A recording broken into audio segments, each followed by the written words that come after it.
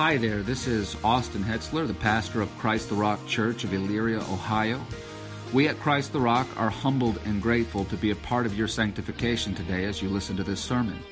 But at the same time, we want to encourage you to be a member of a good local church and not to allow online sermons to replace the local church, and to benefit from the life of that church and to give your spiritual gifts back to that church. Having said that, our website is www.christrockchurch.com. If you go there, you can find sermons, blogs, and other resources as well as our location and service times. You can also listen to the sermons on Bible Thumping Wingnut, Podbean, iTunes, Google Play Music, iHeartRadio, Spotify, and Stitcher.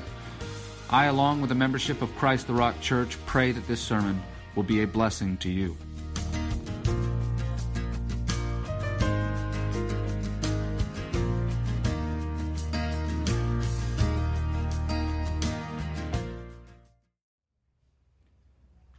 Heavenly Father, we thank you for the opportunity to gather as your people, to discern from your word what it is that you have to teach us today.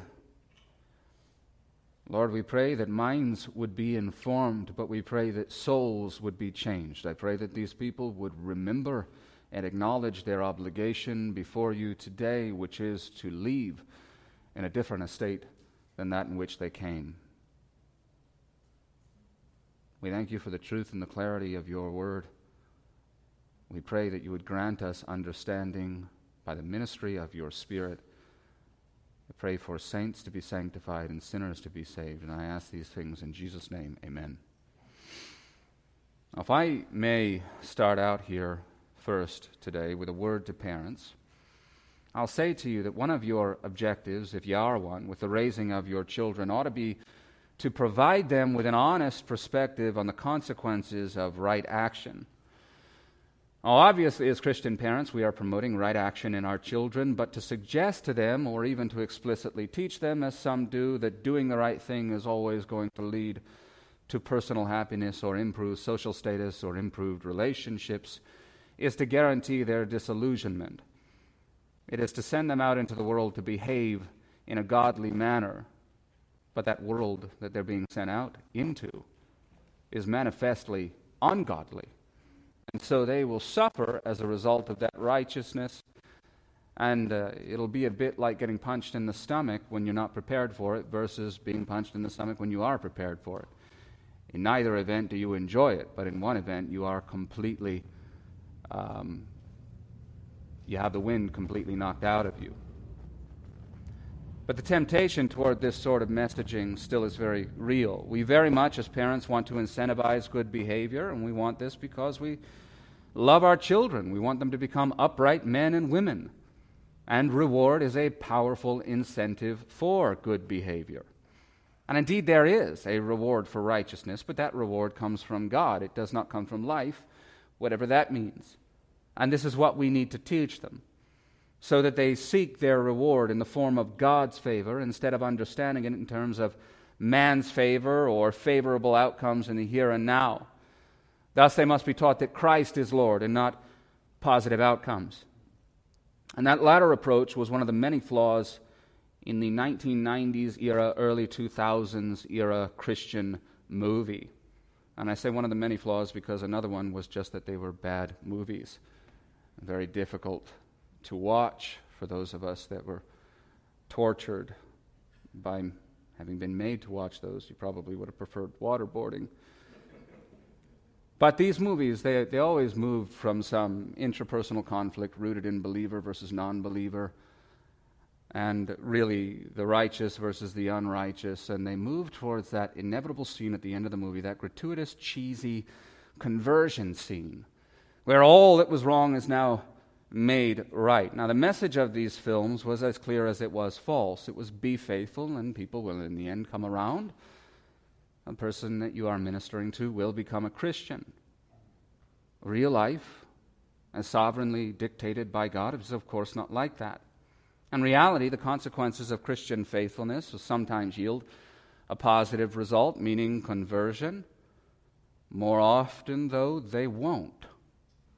Going to spread a lot more seed than you will see germinate and produce healthy vibrant Christians.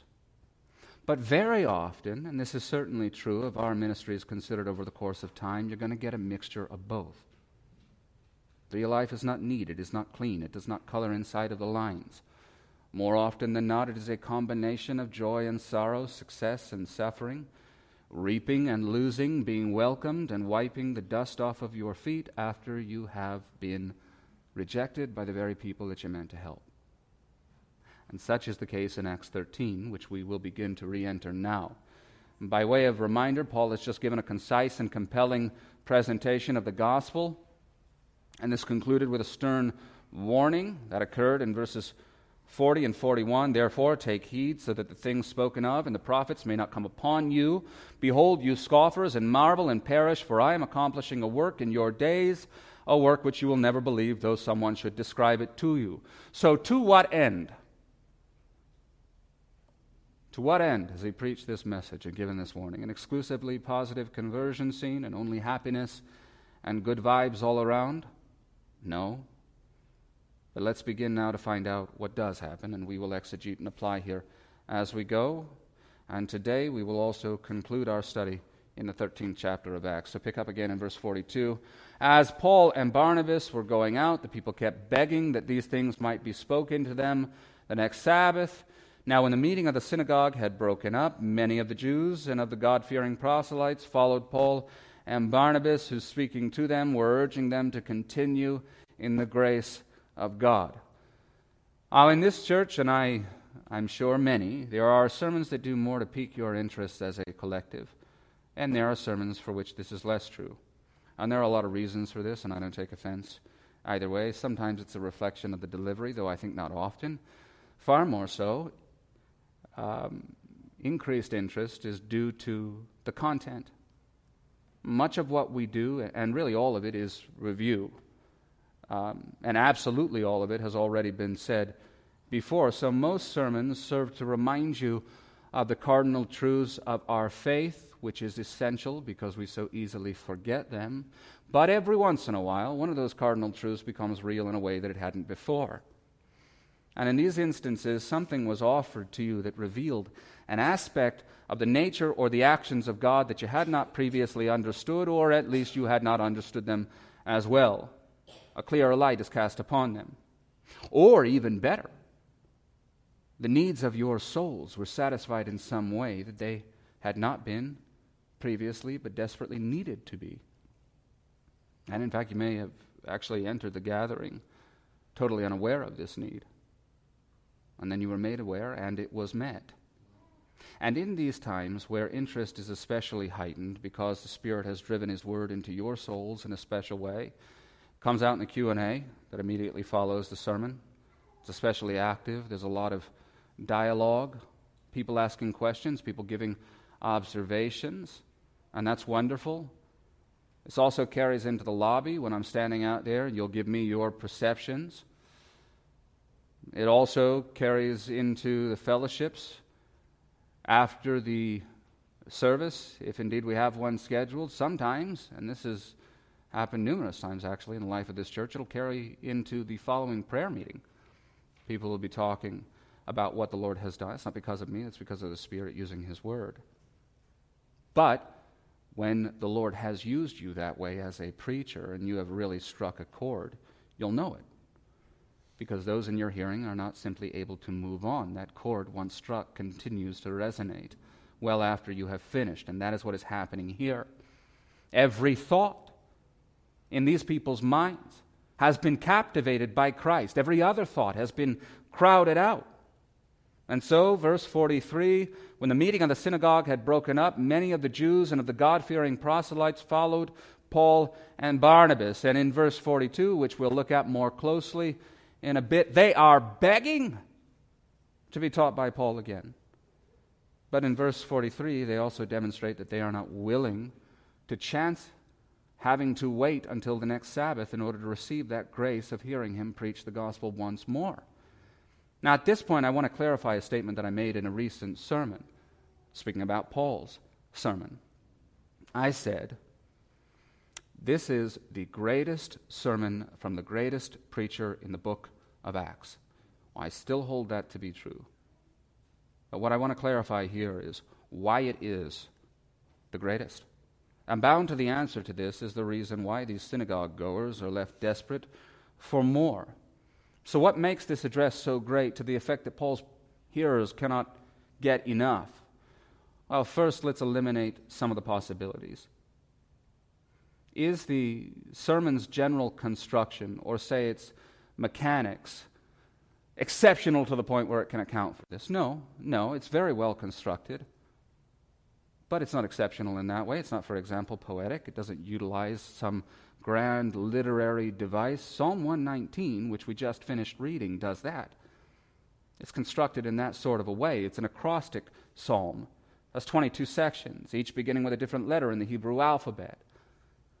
Each of these sections has 8 lines, and each of the 8 lines begins with the same letter.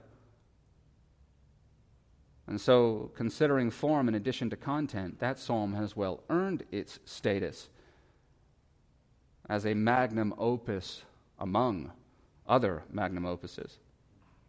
But does Paul engage with his content in that way? No. That's not to diminish, again, his preaching, but this is a simple story told from beginning to end.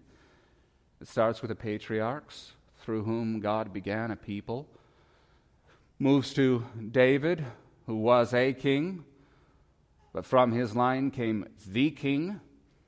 When it goes to John the Baptist, the greatest of the Old Covenant prophets, it goes back to Christ, and it gives an explanation of the limitations of the law, which contradicts their understanding of the law, and then it gives a warning to turn away from the truths that they have been given.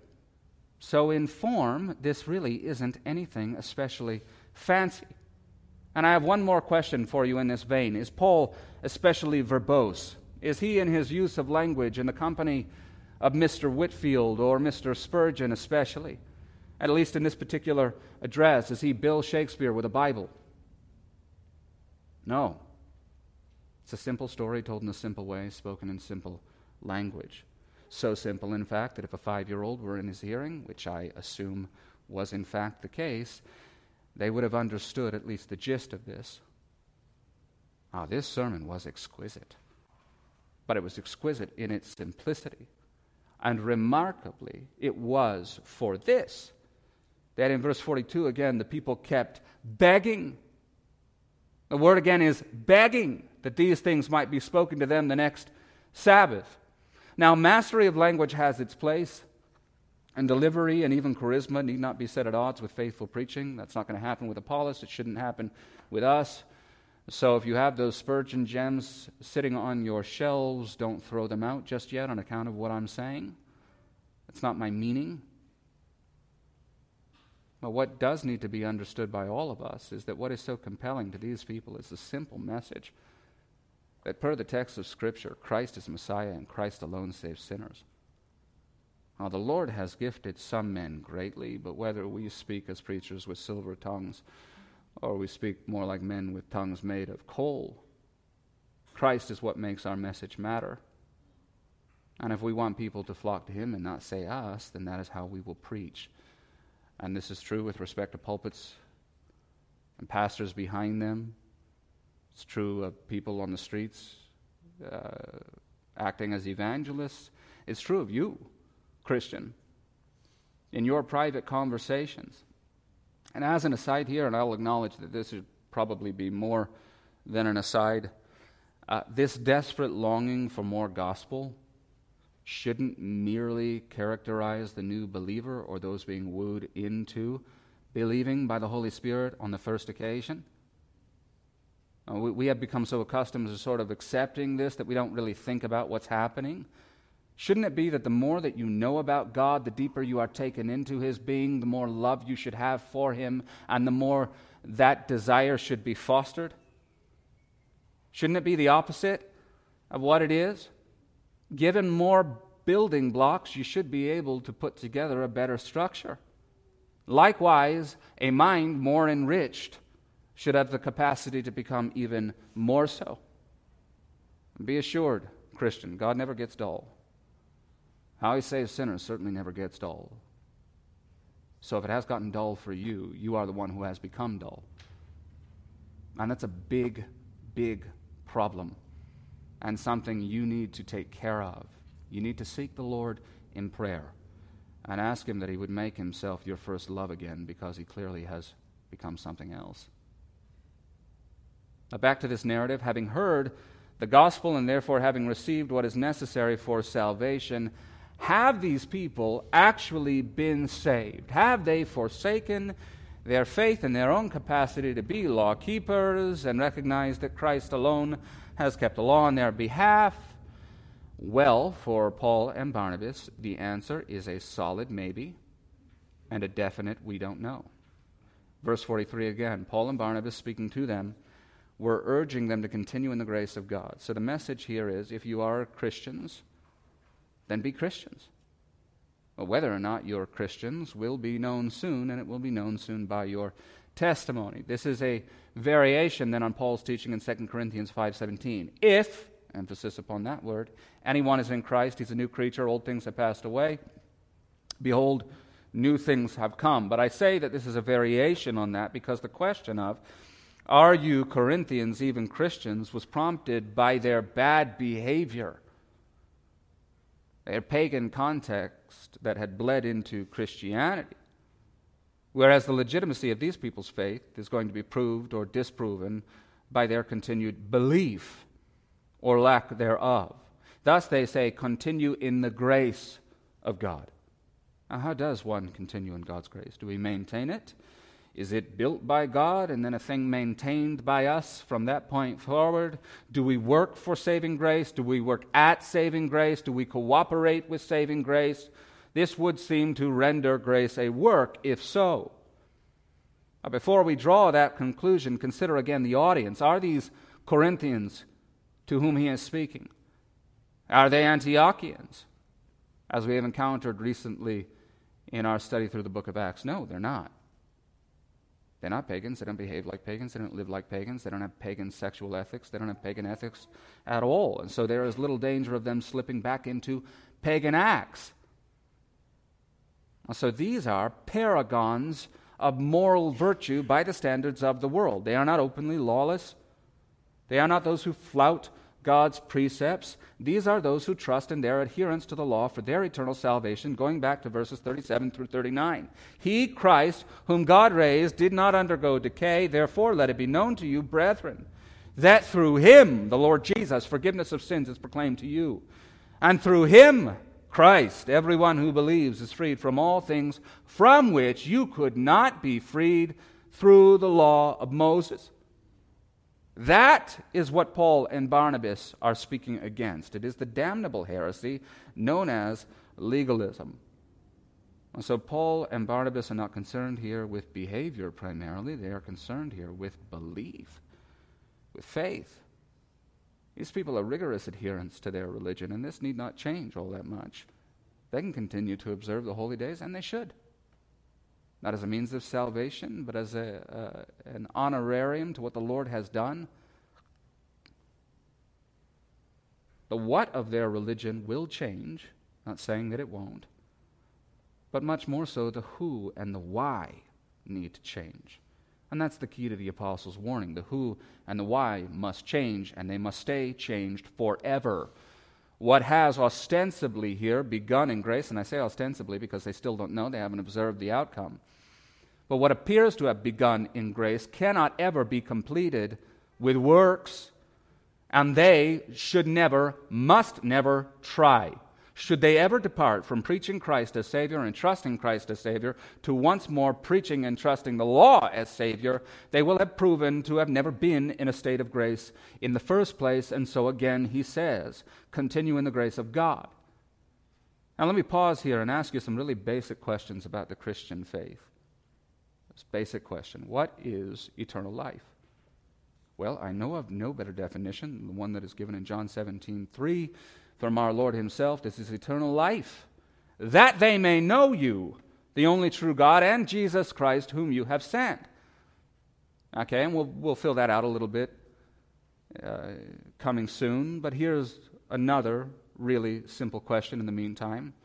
How long does eternal life last? That is not a trick question. How long does eternal life last? eternally. So if eternal life is eternal, and it is defined there by Jesus as knowing the one true God and Jesus Christ, the Messiah whom he has sent, then how long does one who is genuinely converted abide in the knowledge and the belief that only Christ saves, instead of, say, their law-keeping, their good works? Well, they abide in that saving knowledge forever, since, again, according to Jesus, savingly knowing these things is the true nature of eternal life. This is Paul's lesson, as well as the truths that undergird it. And what we are seeing here is one battle in what will be one of the definitive and enduring wars in this man's life and in his ministry. When he rebukes, as he does, the Gentile Christians, he will excoriate the synergism between their former paganism and their current Christianity. But when he rebukes the Jewish converts, he is going to rebuke the synergism between their legalism and their Christianity. This message is the primary thesis of Galatians, and we'll look here briefly at Galatians 5. We'll start in verse 1. It was for freedom, this of course is Paul speaking, that Christ set us free. Therefore keep standing firm and do not be subject again to a yoke of slavery. Slavery again being legalism, being bound by the law. Behold, I, Paul, say to you that if you receive circumcision, a work of the law being used as a means of justification, Christ will be of no benefit to you. And I testify again to every man who receives circumcision that he is under obligation to keep the whole law. You have been severed from Christ, you who are seeking to be justified by law. You have fallen from grace. For we, through the Spirit, by faith, are waiting for the hope of righteousness. For in Christ Jesus, neither circumcision nor uncircumcision means anything, but faith working through love. You were running well. Who hindered you from obeying the truth? This persuasion did not come from him who calls you. A little leaven leavens the whole lump of dough. I have confidence in you in the Lord that you will adopt no other view. But the one who is disturbing you will bear his judgment, whoever he is. But I, brethren, if I still preach circumcision, why am I still persecuted? Then the stumbling block of the cross has been abolished. I wish that those who are troubling you would even mutilate themselves. If the idea is, I don't want to be crude here, if the idea is trimming a little bit off the top is going to justify you before God, then just carry it all the way through, says Paul, and take the whole thing. And by the way, that kind of language is not common for him. I have seen that text in particular used to justify even preachers dropping F-bombs from the pulpit. It is not that way. He does not speak this way commonly. This is a man that is all things to all men for the gospel of Christ. He will seek peace wherever he may find it. Why does he speak this way with this? Because if people don't get this, they're damned. There has to be a different kind of an approach. Paul's not anathematizing people to hell for no reason. He does anathematize them to hell for this abominable message. But note here, though, that it does continue to refer to these who are confused and are being made confused as brethren, because he still hopes that they are. But for the fellows for whom he encourages self-inflicted genital mutilation, the same may not be said. If they seek to perfect the work of Christ by their own works, they will only succeed in polluting the work of Christ to the point where it cannot save them. If you recall, last week I used the illustration of all the oceans in the world being comprised of grace, and even a thimbleful of your own effort being poured into them. And that makes grace not grace. Because grace is all of God. It is all of God, God alone, Christ alone, period, and completely. Otherwise, it is not definable as grace any longer. And if it is not grace, it cannot save. And if it cannot save, then you are damned. And not inconsequentially, I have long believed that some way, somehow, the author of Hebrews was Paul. Whether it was him writing directly or Luke transcribing one of his sermons. But now, considering this passage in Acts, I am even more strongly persuaded in that direction.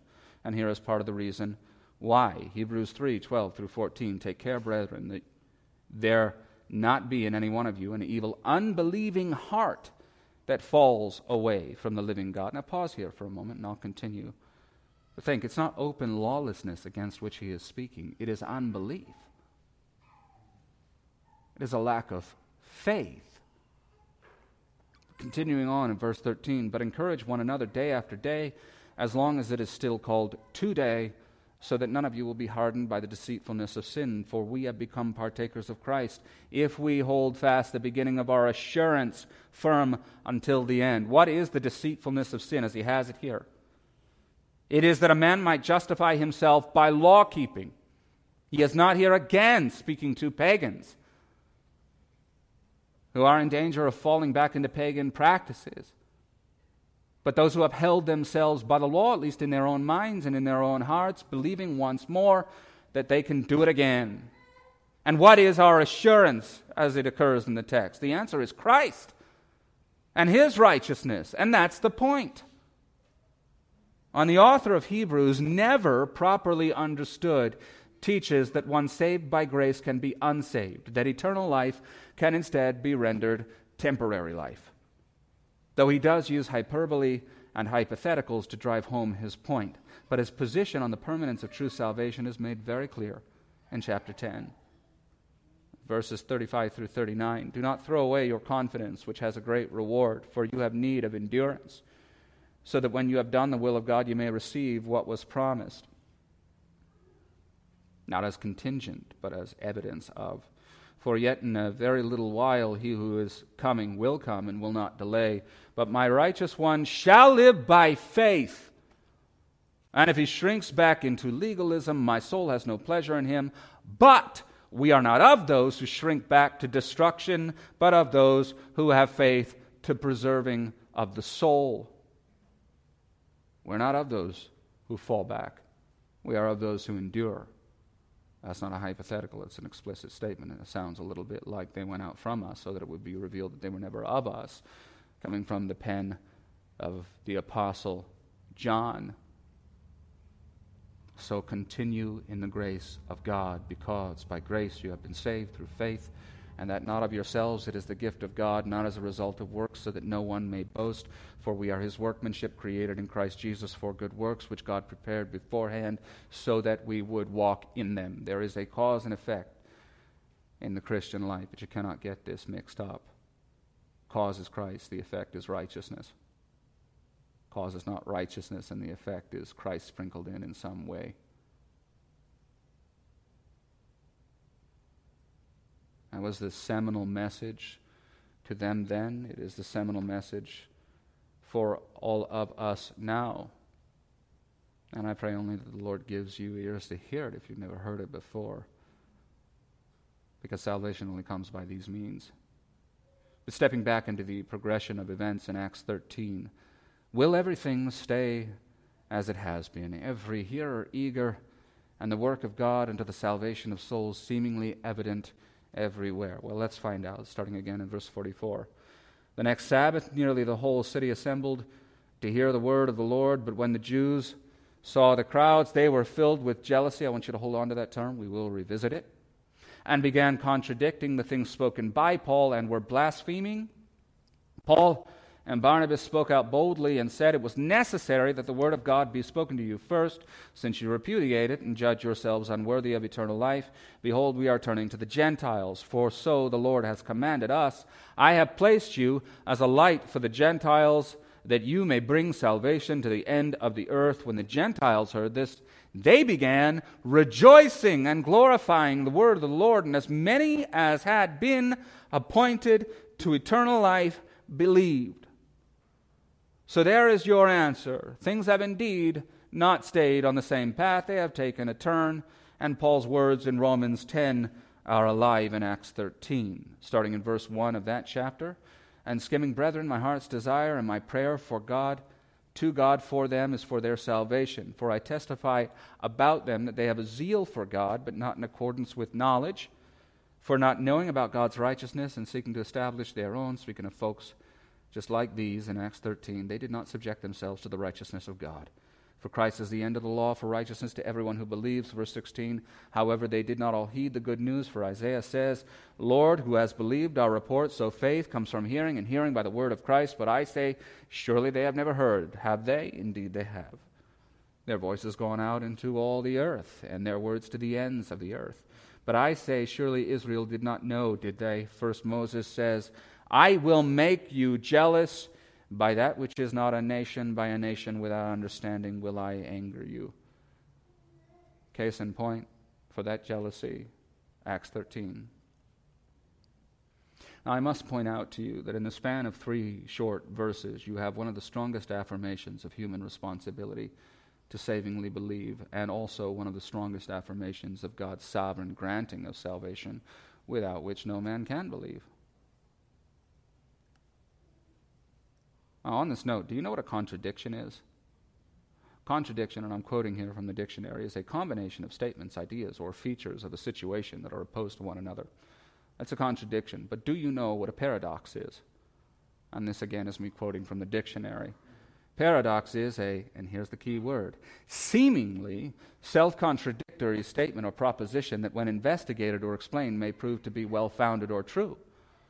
Well, you need to understand this about God, because you speak and you converse to others about the nature of God, and often people make this mistake. There are no contradictions with God, period. He is absolutely perfect in his consistency. He is absolutely cogent in every thought that he has, in every idea. He is literally the definition of rationality, or you might say logic, as our Lord Jesus is the logos of God. But God is a being of infinite intellect, and we are not. And so he says, Isaiah 55:9, "For as the heavens are higher than the earth, so are my ways higher than your ways, and my thoughts than your thoughts." So it is never to be understood that God's thoughts are irreconcilable. The calculus of God's wisdom is perfect. The math all adds up. To those of you who are accountants in the room, or at least deal with numbers and financial matters and things of that nature, everything is exactly where it should be when you're talking about the wisdom of God. The issue here, though, is that the only mind up to these computations also belongs to God. So although all things concerning God are able to be reconciled, they are not all able to be reconciled by we, God's image bearers, and even we, the redeemed of Christ. And this is one of these issues.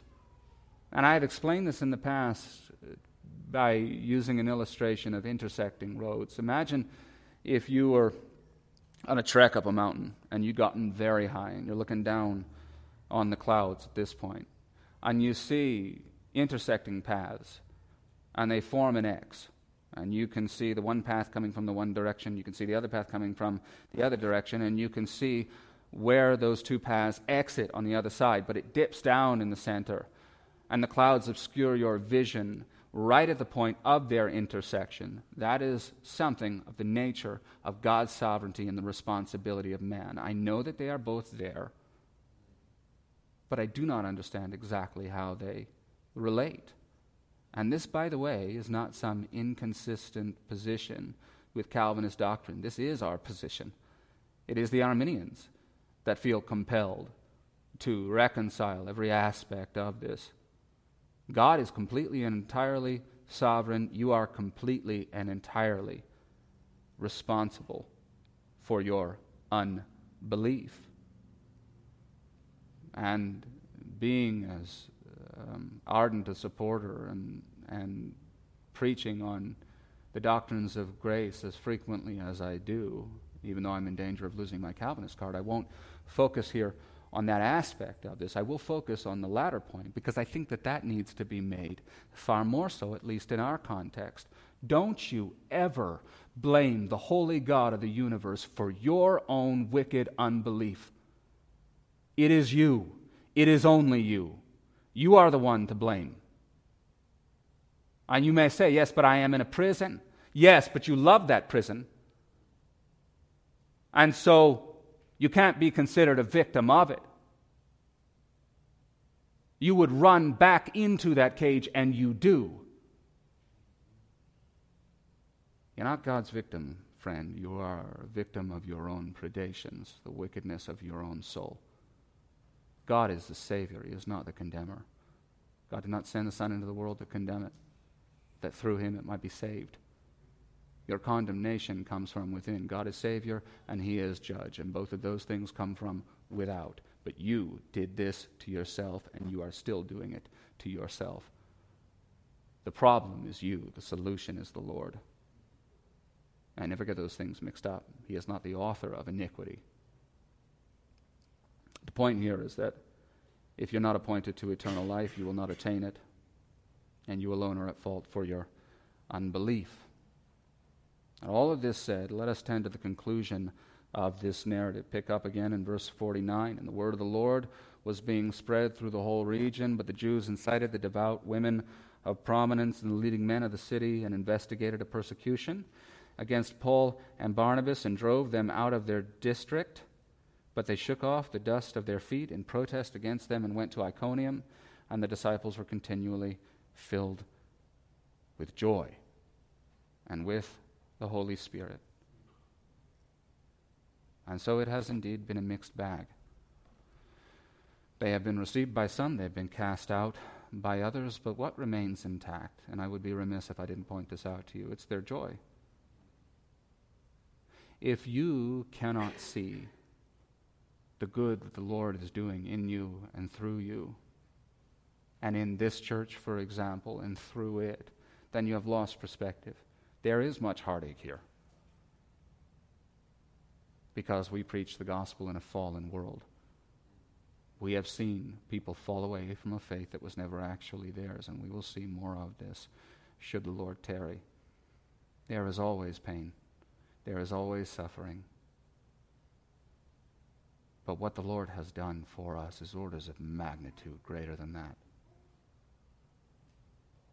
If he saved one sinner and all the rest of them hated us on account of the message that we had given, the greater weight would rightly be put on the fact that he has saved that one. That is a proper perspective. That is their perspective. But as we conclude this narrative, everything is not as we would have it if we had written this script, or if the aforementioned 1990s, early 2000s era low-budget, faith-based film studios had written the script. It wouldn't even have made it past the cutting floor. But it is real. I guess the only question that I would have left for you is, which side of this are you on? Are you filled with joy, or do you, as you sit here, still reject? Are you jealous of other people's faith because it is not your own? Have you put your unbelief upon God as though it were his fault? God has done everything to save sinners.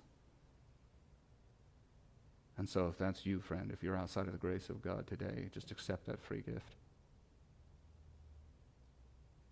Forsake the law as an instrument of your salvation so that you may come to love the law as a reflection of your God's character and a light into your path.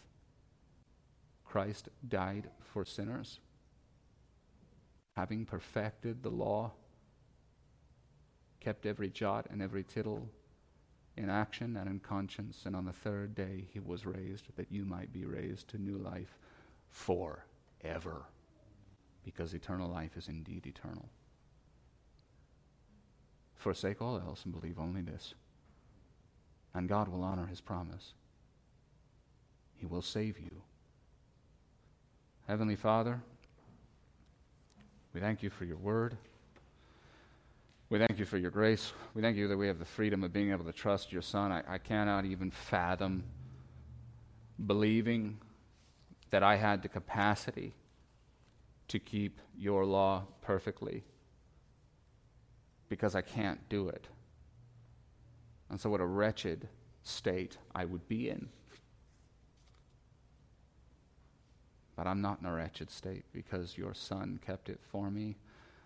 I pray that if there are any here who did not know you as they came in, that they would turn to you now. Holy Spirit, do the work that we cannot do. We pray in Jesus' name. Amen.